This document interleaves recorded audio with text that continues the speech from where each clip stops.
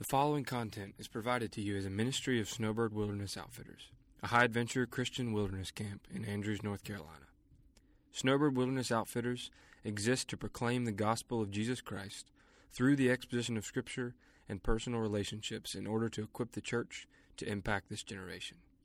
For more information, visit our website at swoutfitters.com or follow us on Twitter using the handle @SnowbirdSwo. Enjoy the message. So, man, I'm excited about this weekend. Let me ask you guys this question real quick. How many of y'all knew coming into the weekend that this was going to be a purity retreat, like a relational? Awesome, very good. Man, that's cool. That's really cool because the things we're going to talk about, man, they're not easy to talk about, and a lot of times there's a lot of, I'll say it this way. Typically with guys, we're okay talking about the things that we're going to discuss as long as we're joking. If we're just messing around joking, we'll talk about sex. Or if we're just being like the world. If we're talking about sexual things the same way that the world does. And by world, I mean, our culture, the things that we would see in TV and movies, and the way that people who don't love Jesus and don't follow Jesus, and they're just completely given over to their sinful desires, the way that they talk and think and joke about sex.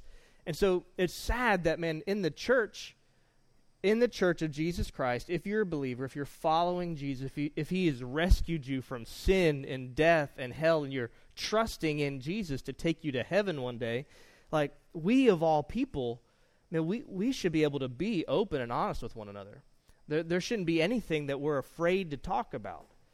But, man, a lot of times with the idea of sex and sexual sin, there's a lot of embarrassment and there's a lot of awkwardness. And so, I just want to start by commending you, man, for coming to a retreat like this. And commending is like, I'm proud of you, compliment you, good job. That's what that means. So, man, it's good. It's good that you're here. And if you didn't know that that's what this was about, gotcha. Glad you're here, man. It's going to be awesome. The Lord's going to teach you stuff. So let's do this. Let's open in a word of prayer, and then we'll dive in, okay? Lord Jesus, love you. God, thank you for your grace and your mercy in the gospel. God, thank you for your good design, your good creation. And we confess that we have brought the sin to the table. We have brought perversion and corruption. But we thank you that you knew that, and that you plan to bring redemption, and that we could be redeemed for all of eternity, and that our sexuality could be redeemed. So, Lord, I pray that you'd give us clarity of thought. I pray that we would all be submissive to your word. I pray now that you'd calm my nerves and allow me to think clearly and correctly, and that I would speak what is true from your word. God, we confess that we need you. In Christ's name, amen.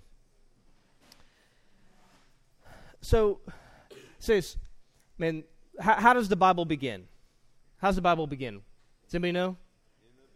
In the beginning, what? God. Right? In the beginning, God. And then, God created. There's two things that are really important there right off the bat, and I think it's good to start here for this session, is, in the beginning, God.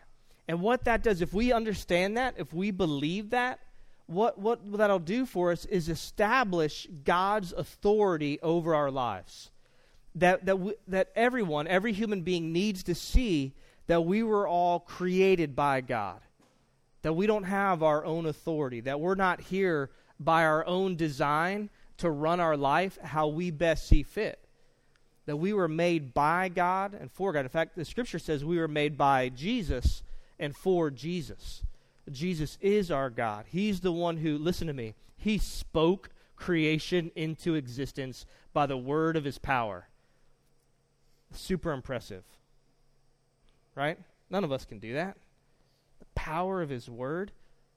We can't create anything, right? We can invent things. We can, because we're made in the image and likeness of God, we can show that by being creative, but not the way that God's creative.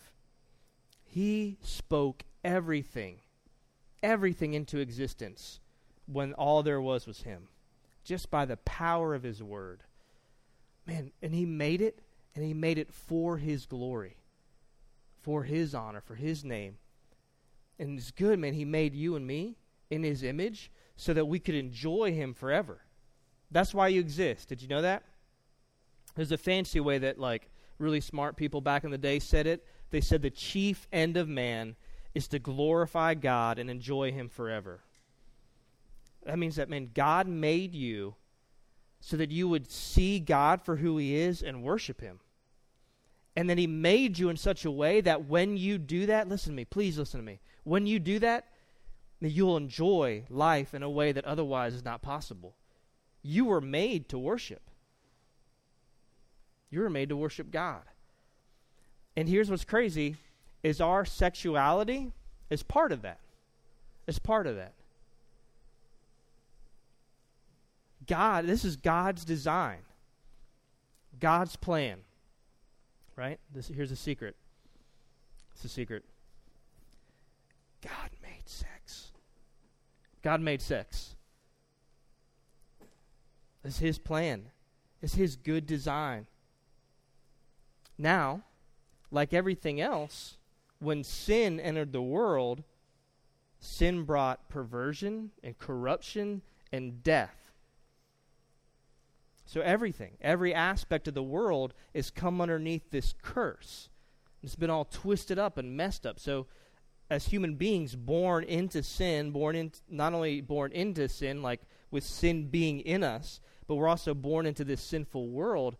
On our own, we are not going to think or feel or act rightly when it comes to sin.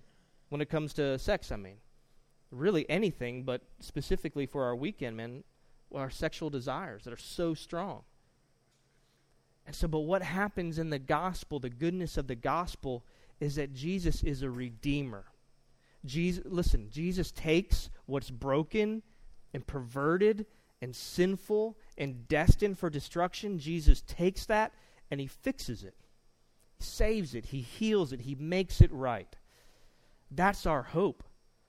See, our hope in the gospel and the good news of who Jesus is and what he's done, man, that's for our soul for all of eternity, but it's also for our lives here and now. The relationships we have with one another, our purpose for even existing, all that has been redeemed by Jesus, including your sexuality, your sexual desires. Here, and again, man, this is stuff that even in the church we kind of feel embarrassed or weird to talk about. But the reality is that God gave you sexuality for your pleasure, to enjoy. It's a good thing. Right? It was God's idea to make Adam and Eve and put them in the garden without any clothes on. And he said, that's good. It's good. In fact, he said, this is very good. And he told them, hey, you guys be fruitful, multiply, fill the earth.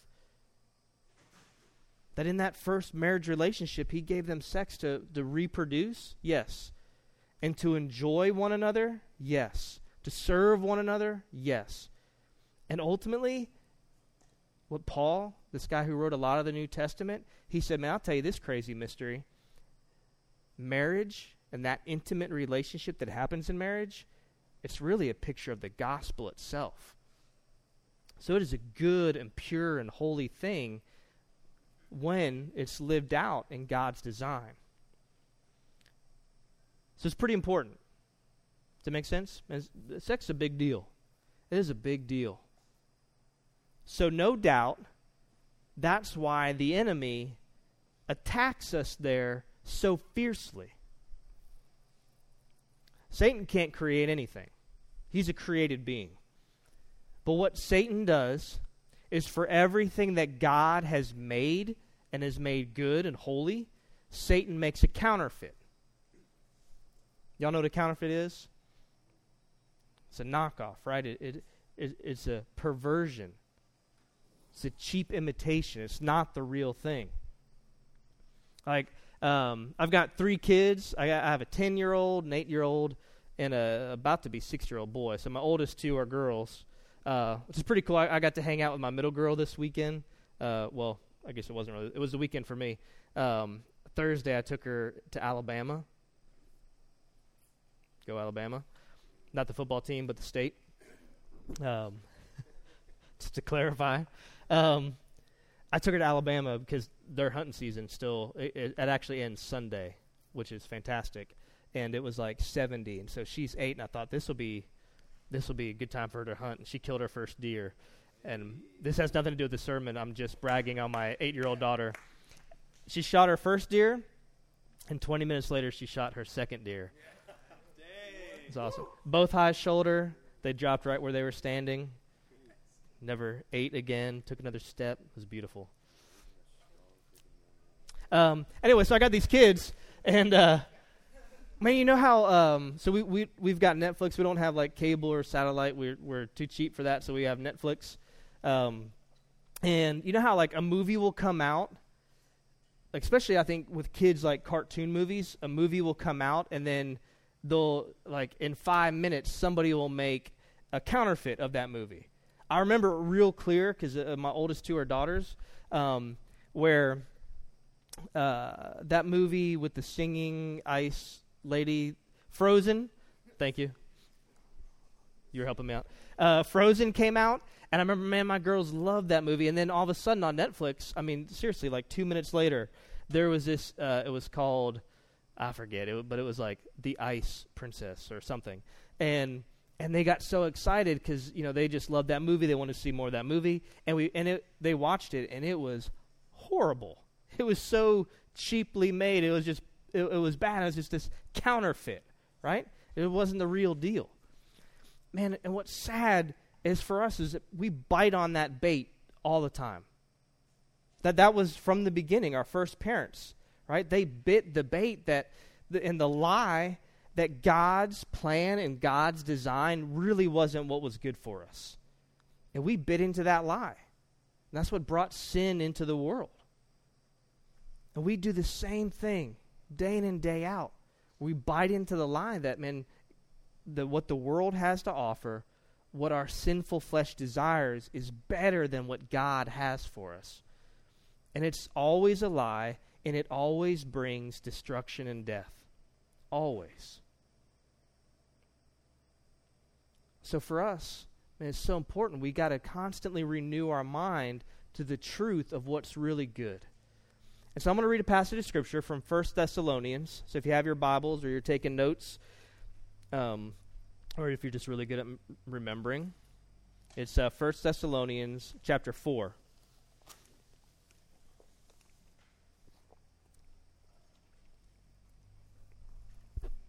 While you're turning there, I'm going to read you this quote. It says this: God is calling you to stop squandering your life on short-term guilty pleasures in order, listen to this, think about this. Don't get this picture of God as this angry, all-powerful being in heaven with lightning bolts, like just waiting for you to mess up, like as if he's designed the world as a bunch of little traps just waiting for you to mess up so he can zap you. Get that picture of God out of your mind. Is he just? Yes. Will he punish sin? Absolutely. But listen to what this quote says. It's so good.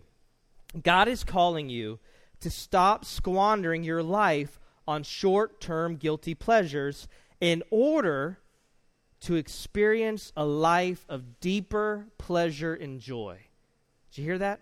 Not primarily so that he can destroy you. No.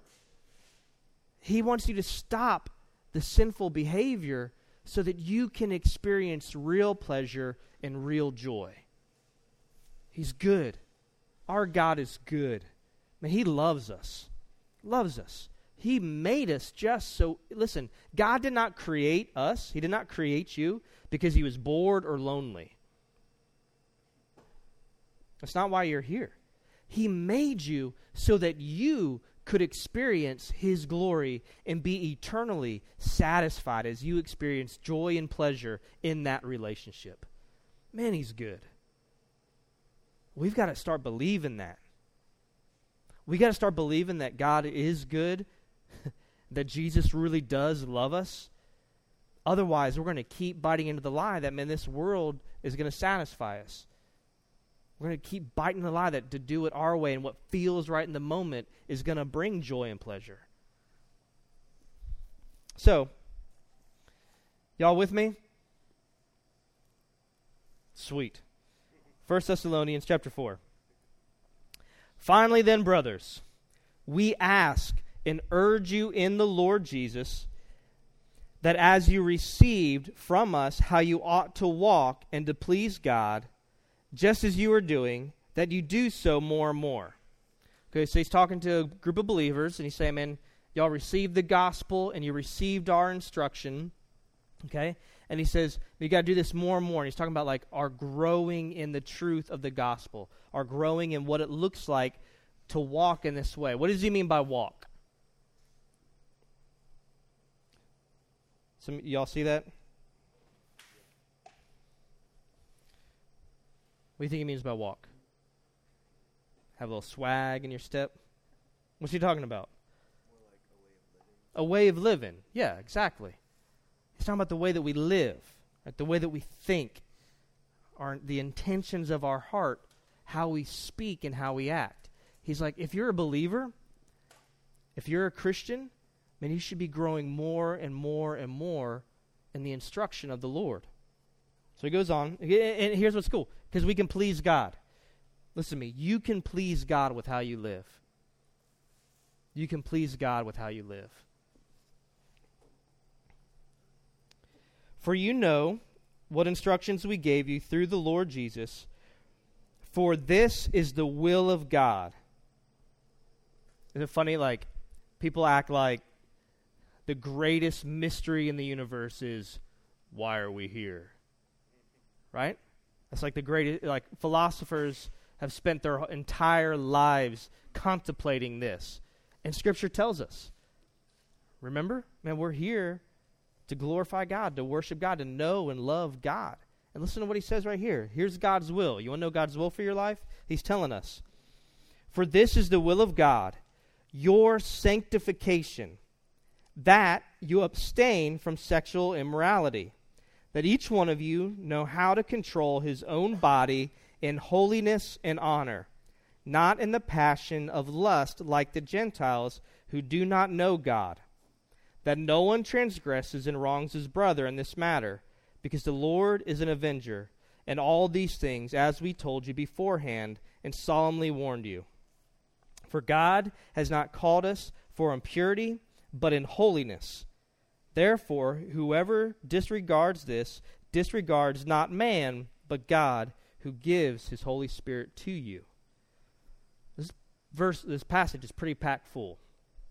So he's about to lay out, or he's laid out for us his design for sexuality, and he's telling us what to abstain from.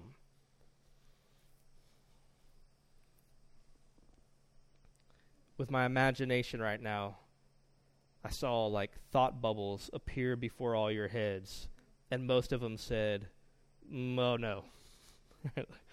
He's going to tell us a bunch of stuff we're not allowed to do. Here's what's awesome. You know, God doesn't just issue like rules for no good reason.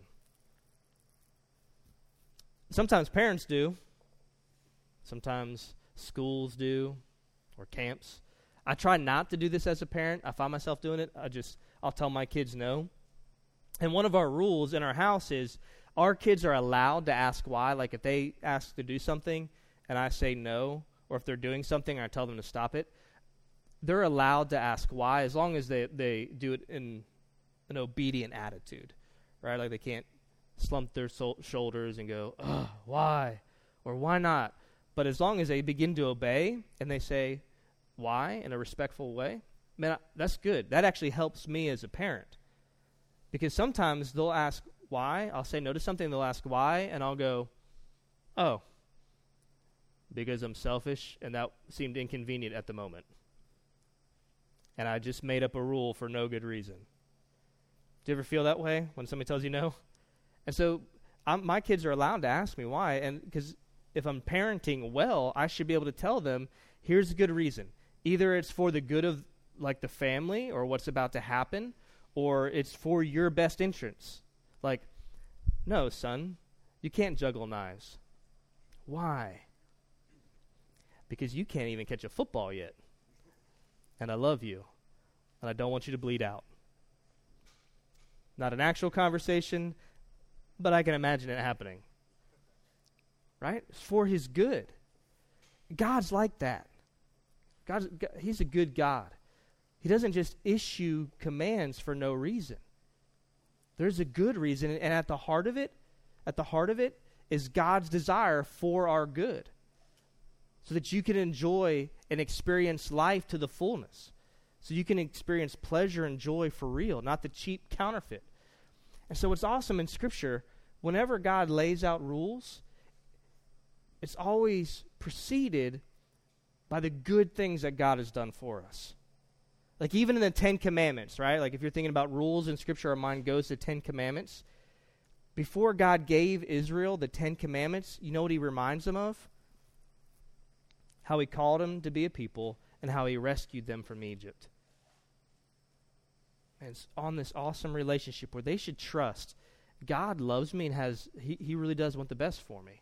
And then he gives these rules that aren't meant to keep us from experiencing joy and pleasure, but are given to us so that we can experience real joy and real pleasure.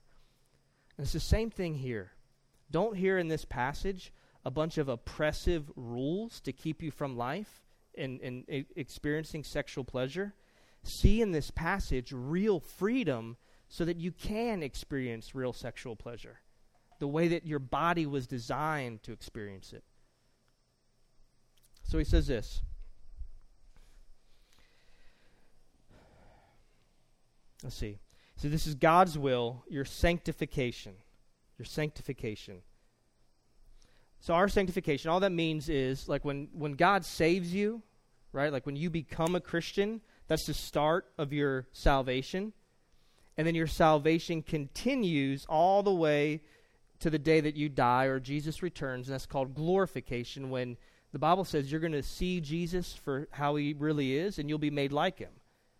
It means like your sinful flesh will forever be put away with. You won't even desire to sin anymore.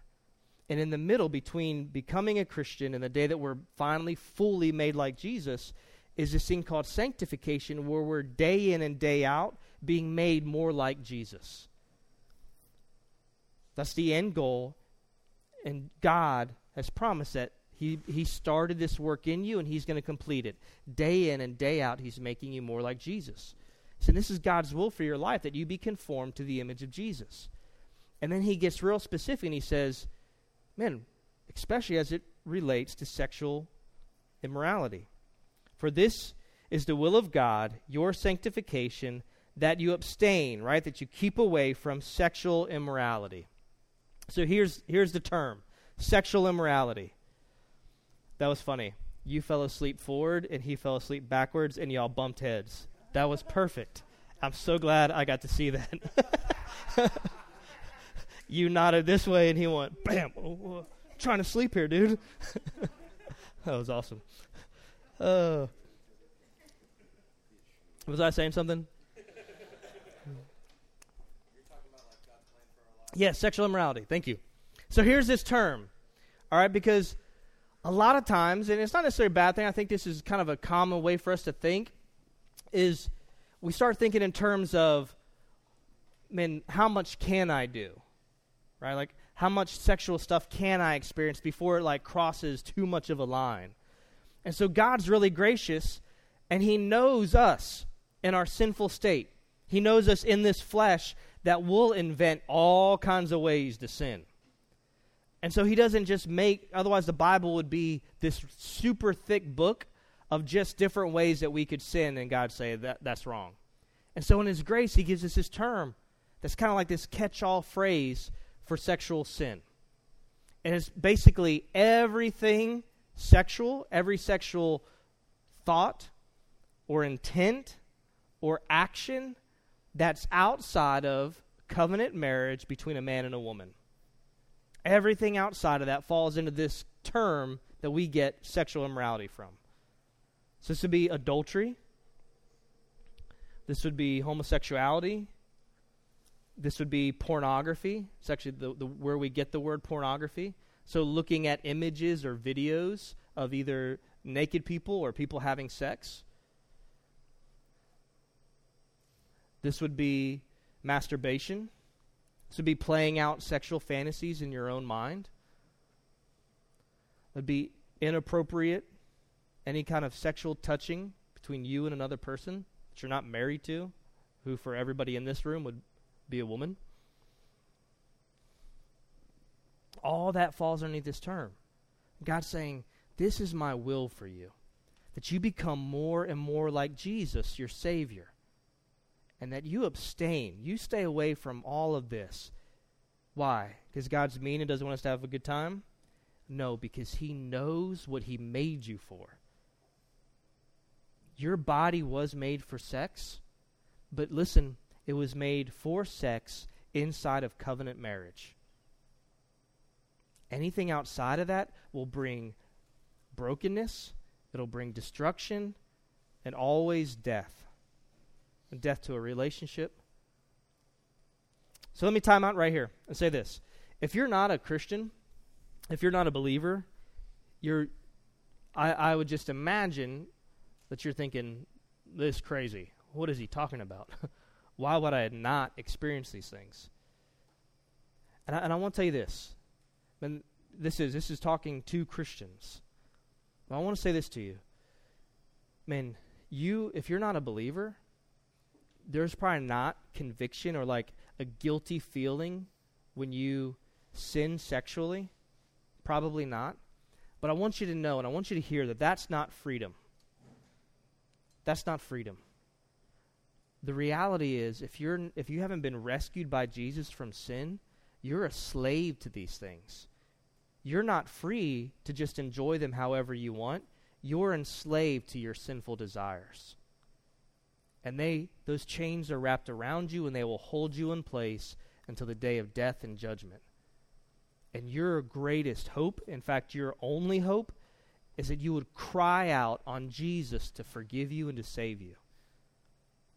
To rescue you from eternal punishment. To rescue you from the power of sin that has a hold on you. So, I get it why you would think this sounds crazy. Man, but I want you to hear that you're in desperate need of Jesus to rescue you. Before you can start to even think about sex rightly, you need to see the world right. There is a holy creator God, right? We said the Bible starts with the assumption of God. In the beginning, God created. And even in this passage that we read, it's assuming and really talking about the authority of God over our lives. You have to see, man, you're not your own guy. You're not your own man. You were made by God and for God. And we, and I say we as like every human ever, we rebelled against that. We decided we didn't need God. We didn't need his rule, his authority. We decided he wasn't really good. And that's where sin came from. And if you haven't cried out on Jesus to forgive you and to rescue you, then you're still enslaved. And I'd beg you this weekend to, come to Jesus. And if you're a Christian, if you're a child of God, and your claim would be that you've put your faith and trust in Jesus, right now you might be battling. As we talk about these things, you might be battling, and I don't know if I can give up looking at porn. You might be thinking, I don't know if I want to. And I would issue a strong warning to you. Strong warning. Because I think the room's probably split. Some of you know, I hate my sin. Some of you feel that. You feel when you sin, you hate it. And you carry around this guilt and shame, and you want to be free. And let me tell you, that's a good place to be. For some of you, you might be giving over to it so often that you're cold. Your heart is cold. And you're thinking, I don't know if I can give it up. I don't know if I even want to give it up. And you need to hear a warning. And that is not how a Christian responds to sin. That at our core, as a Christian, at our core, we want to obey Jesus. Because we love him. Because we love him. Because he first loved us. Because Jesus was willing to lay down his life to save you from sin, including the sexual sin that we commit. He was willing to have his back ripped open by whips. He was willing to allow them to push a crown of thorns into his skull. He was willing to have his wrist pierced to a cross so that in order to breathe, he'd have to push up on those nails and pull up on those nails until he no longer had the strength to do it. He was willing to do that to rescue us because he loves us, because he loves you. Which the physical suffering on the cross isn't the worst thing about the cross, is it?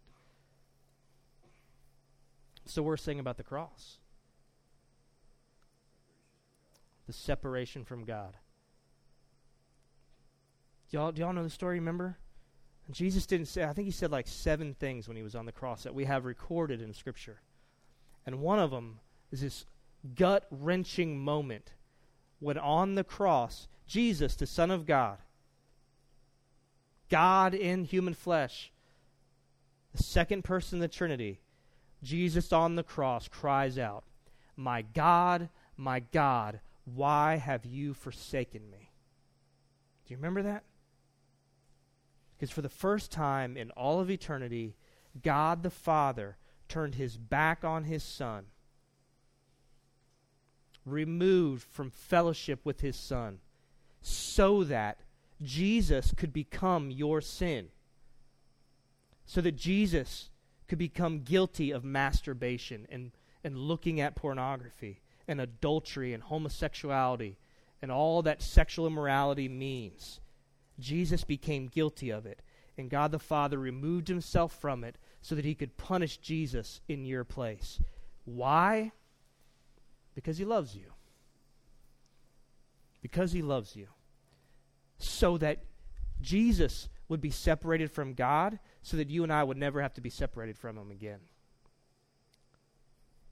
So if you're a Christian, if that's our hope, if our hope is that, yeah, Jesus did that for me, and then he rose again in victory, if that's who we are, then yeah, we love him back. And listen, there is no such thing as a salvation where you get saved and one day you get to be glorified in heaven with God, where there's not sanctification happening in the middle. Did y'all see that? If you checked out, check back in. There is no salvation where you say a prayer one day and get saved and then live however you want, and then you get to go to heaven and be made like Jesus. That salvation does not exist in the Bible. The only salvation in the Bible is where Jesus saves you, and then he begins to conform you to his image, and one day you'll be made like him.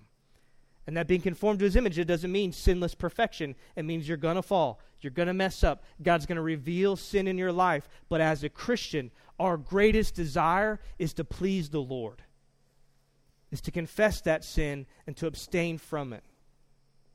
That's why for some of you, man, you're struggling and you fail sexually and you are grieved to your core.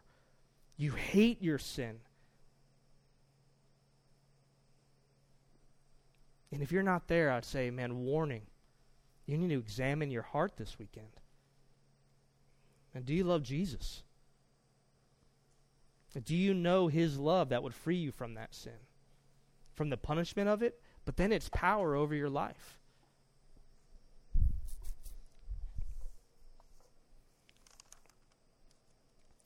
He says that we have to learn how to control our own body in holiness and honor, not in passion of lust like the Gentiles. So in this process, when God's sanctifying us, he's making us more like Jesus. He's saying specifically here with sexual desire, you and I are going to have to learn how to control that, how to bring that into submission to God's design and God's will for your life. You're going to have to be intentional. You're going to have to do this on purpose. I don't know. I've heard Brody, the guy who's going to preach tonight, if you don't know him, I've heard him say this a lot. I don't know if it's original to him or somebody else, just to make sure I give credit. I've heard him say a lot, I mean, no one drifts into holiness. All right, no one drifts into becoming like Jesus. It doesn't like happen by accident. All right, just like no one drifts into like getting in really good shape. Where do people drift? Fat. Right? Like, yeah, obesity. We drift into laziness. Right? If you're going to you have to be intentional. If you're going to exercise, whatever. It's the same thing with our souls. Like, we have to be intentional here. And God's saying, yeah, like, learn how to do that. It's going to take time and effort. We're not made to do it on our own either. This is a community effort. It's a community effort. It means you're going to have to be willing to talk to people about this aspect of your life. We'll talk more about that in a second. The awesome thing is, like, Jesus is calling us to a fight here. Do you see it? This is a fight. This is a fight. Your sexual desire can be so strong that it can feel like there's no way out of it. Most of us have probably never really truly been hungry. Like, I think there's been times in my life where I've been really hungry, but I've never been starving. Like, I've said that, right? Oh, man, I'm starving. Haven't eaten like 1 hour. Right? Most Americans, we really don't know that type of hunger that just, drive you to whatever extreme. You'll consume anything to satisfy that desire. And if we're not intentional, our sexual desire will crave satisfaction like that. So there's a verse in the Bible, in Galatians, that says, if you sow to the flesh, you'll of the flesh reap corruption. But if you sow to the Spirit, you'll of the Spirit reap everlasting life. And he's saying, yeah, if you're feeding your flesh all the time, it's going to be what's strongest. And we need to be aware, man, if we're going to do this, if we're going to honor God with our lives, if we're going to experience sex the way that God designed us to experience it, man, we cannot be feeding our flesh false ideas about what sex is. We can't feed our flesh sexual desire. So, man, some practical things here is, there's some stuff that we're going to have to avoid. Some things that we're going to have to avoid that feed our flesh. I think a lot of times, man, we don't just go right to falling into sexual sin.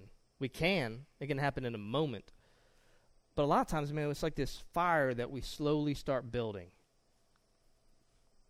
We got to be careful. We have to be on guard. And we're not going to drift into holiness. We'll drift into sexual sin. So we got to pursue holiness intentionally. So that means that there's going to be some things that we do on purpose and some things that we avoid on purpose. Some of those things that we need to avoid, man, is any kind of sexual images, any kind of sexual content that excites and kind of ignites that fire in us. We got to stay away from it. I'm a married dude. I've been married like 12 years. 12 years. And I remember before I got married, I was a single dude, and I was in the fight. I was in the battle. I was fighting for purity.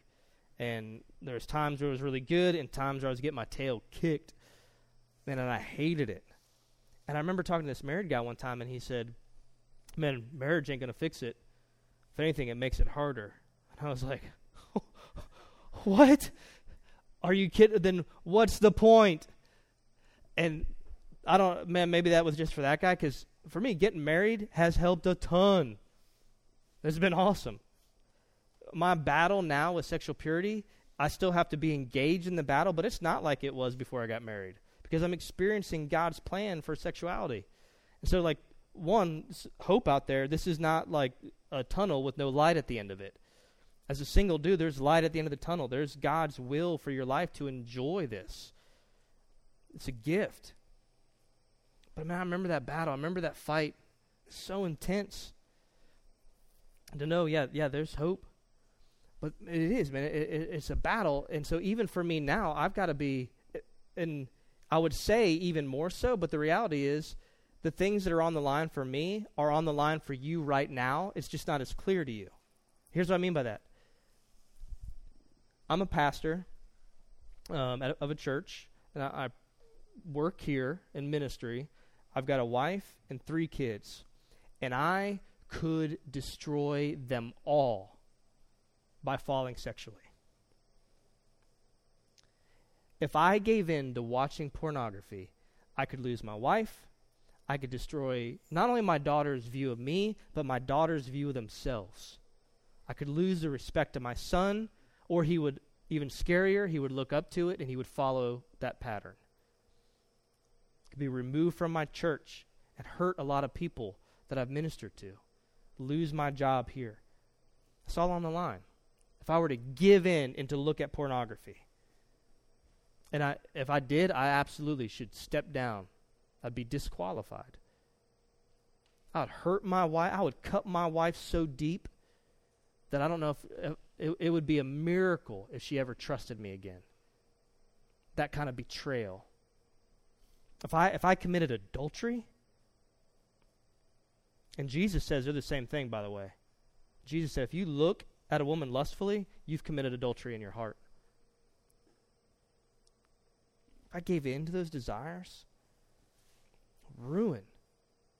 So, man, I see it. Like, I look at my kids. I look my daughters in the eyes. I've heard men say, this is sobering.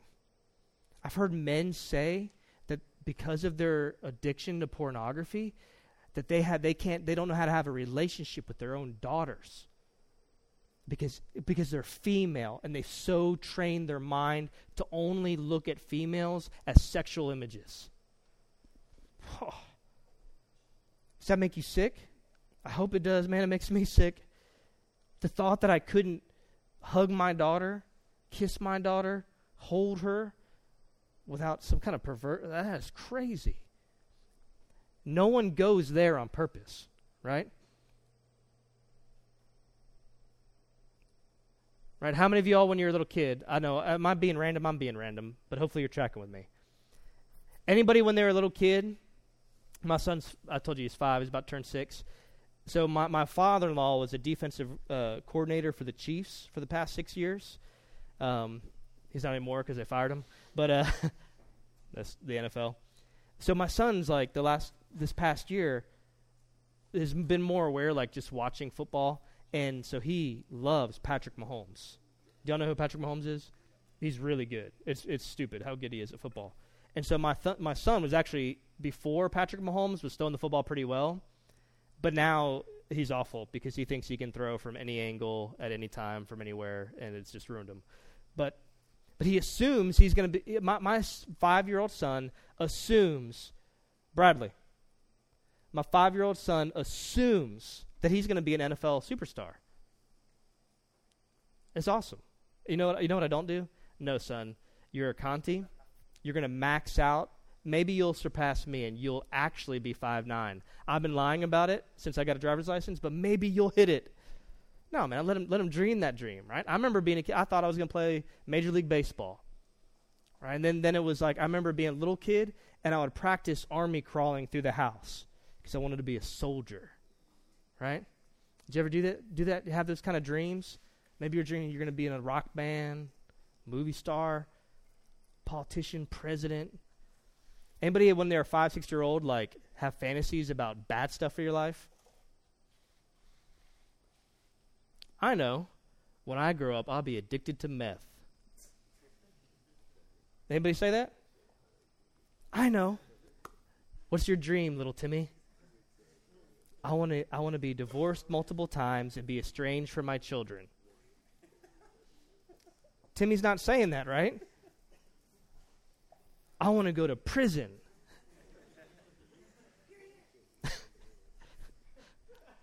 We're going to have a one-on-one later. Right? No one desires those things. But, okay, joke aside, do people end up there? Yeah. Do people end up addicted to pornography, sleeping with prostitutes, losing their family, having affairs, abandoning their children? No one ever started a family saying, I want to be a crappy dad. But people end up there because that is where we drift. So you and I have to fight and pursue. That's why the Bible uses language like, man, train and discipline your body like an elite athlete, like a soldier going to war. Be focused. Be intentional. Right? Patrick Mahomes does not eat the same things I eat. Why? Because he's got a goal. He's got this focus of being this elite Super Bowl winning athlete one day when hopefully Tom Brady retires. Not the other alternative. Retires. Right? And we've got to have this single-minded focus of pursuing holiness. And it is a battle. It's a fight against yourself primarily. And so, yeah, just like an elite athlete is not going to have a carton of ice cream at night, like, man, there's things that you and I are going to have to avoid if we're going to pursue holiness. And it's a much bigger deal than what physically goes into our body. And so this might seem crazy to some of y'all, but this is real. And if it seems crazy, it might mean, and here's a warning, it might mean that you're more influenced by the world than by the Bible. Because there's types of music I will not listen to. There's TV shows and movies I will not watch. And they may not even have naked women in them, but I won't watch them because they're sexual in content. And I'm not strong enough. I'm not strong enough. If there's sexual content, it's going to awaken desires in me that aren't holy desires for my wife to glorify God. It's going to awaken desires in me that are sinful. And that is the path that leads to sexual immorality, pornography, masturbation, sexual fantasies, adultery. And I don't want to step foot on that path. And a minute ago I talked about what's at stake for me with my family, with my ministry. And I said to you, those same things are at stake for you even now. Because here's the deal. You're going to be somebody's husband someday, most likely. Most likely, percentage-wise, you're going to be somebody's father someday. And if you're following Christ, you will be in ministry, whether you get paid for it or not. The same things. You are just a younger version of your future self. Is your mind blown? Time, space, continuum. You're just a younger version of who you're going to be. Listen. And the attitudes and decisions that you have now are building a character. You're setting a pattern and a character for yourself, for who you're going to be one day. Those same things are at stake. You have the opportunity now to live for God's glory, to please God with how you live, and to build a character and a pattern of living that'll sustain a marriage, that'll sustain a family. But it's got to be intentional. You got to fight. So yeah, there's going to be some things that you absolutely avoid. Absolutely avoid. Are they wrong in themselves? Yep. A lot of times, yes. Sometimes, no. But man, it's not worth it. It's not worth it. It distracts me from my pursuit of Jesus. It awakens desires in me that aren't good and holy. So I avoid it. But that's only going to work. Listen to me. That's only going to work if on the other side I'm pursuing hard after Jesus. It's only going to work if I'm pursuing hard after Jesus. Listen to this quote. And this is for pastors in here. What's this guy's name? David White, Sexual Sanity for Men. Man, I just recently read it in preparation for this awesome book. Really helpful. David White, Sexual Sanity for Men. Says this: freedom is not total deliverance from temptation, which is what we wish it would be. Freedom is the increasing ability to choose holiness out of love for Christ despite the relentlessness of temptation. This is the hard truth, but the blessing is that we receive more of Christ as we are committed to the fight. I'm going to read that again. Y'all, pay attention. Listen to the words. They're in English. We can get this.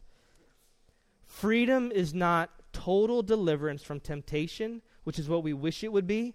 Freedom is the increasing ability to choose holiness out of love for Christ, despite the relentlessness of temptation.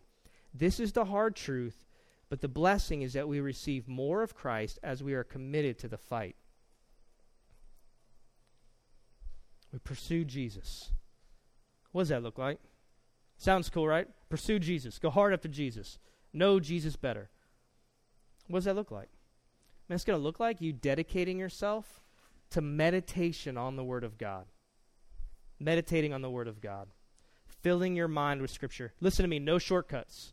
There are no shortcuts to holiness. Meditate. Memorize Scripture. Meditate on it. Memorize it. I mean, sometimes just read large portions of it just to get it in your mind. Let it wash over your soul. Sometimes, man, slow down and just focus on a verse. Man, fill your mind with Scripture. Spend time in prayer asking God for your help, for His help. So some of you maybe feel frustrated because you feel like, man, I've asked God for help. I'm trying to read the Bible, and I just feel like I'm getting my butt kicked. I say, keep fighting. Keep fighting. Read more Scripture. Spend more time in prayer. Put Scripture to memory. And something else, very practical, and listen to me, very biblical. I said earlier, this is a community effort. You and I were not made to live the Christian life alone. That is not God's design. God's design for the church is that we aid, we help one another in what it means to follow Jesus. It means you need real accountability. Really, it means you need to be discipled. So I challenge you, push you. And if you want to walk in victory in this area, yeah, man, you need to be in Scripture. You need to be in prayer. There's things you need to abstain from, and you need to find a godly man, somebody who's older than you, a little bit further down in life. You need to find a godly man and ask him to help you, to keep you accountable. It's going to feel awkward. It's going to feel weird. You need to do it. You need to do it. You need to find a godly man who you can look at his life and say, man, he loves his wife well. He treats his kids good. He loves the Lord. You need to ask him to help you. Hopefully it's your parent.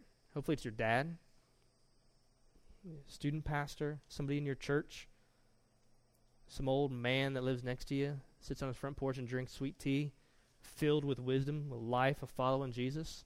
That'd be awesome. Say, I will cut your grass if you'll hold me accountable to following Jesus. Actually, if some of you want to move to Andrews, I'll hold you accountable if you will come over once a week. It's a good trade. Man, it's a battle. It's a fight. We're not made to do it alone. We need to get help. I've been going for 50 minutes, so I'm going to stop. But I want to say this real quick. I know it didn't feel like 50 minutes to me either. If you're a child of God, if you're a believer, and you feel this battle, man, don't believe the lies. Don't believe the lies. There's the lie that sexual sin will satisfy. We identified that. The lies of after you fall. The lies of when you've messed up. Don't believe the lies that, man, you just can't have victory. That you're so dirty that Jesus won't forgive you. That you've messed up so much now that, man, you might as well just keep going with it. There's no hope. Don't believe those lies. Listen to me. I said it earlier. Jesus was rejected on the cross so that you would never be rejected by God again. Here's the deal. Jesus' victory is your victory already. The Bible calls you holy and blameless because you're in Christ. Because of what Christ has already accomplished, God sees you as holy and blameless. That changes everything. So now you have the ability to walk in that victory, to live out that victory. And when you mess up, know this. When you fall sexually, know this. God loves you just as much in that moment as he did when he hung bleeding naked on the cross, experiencing wrath and separation for you. He loves you just as much.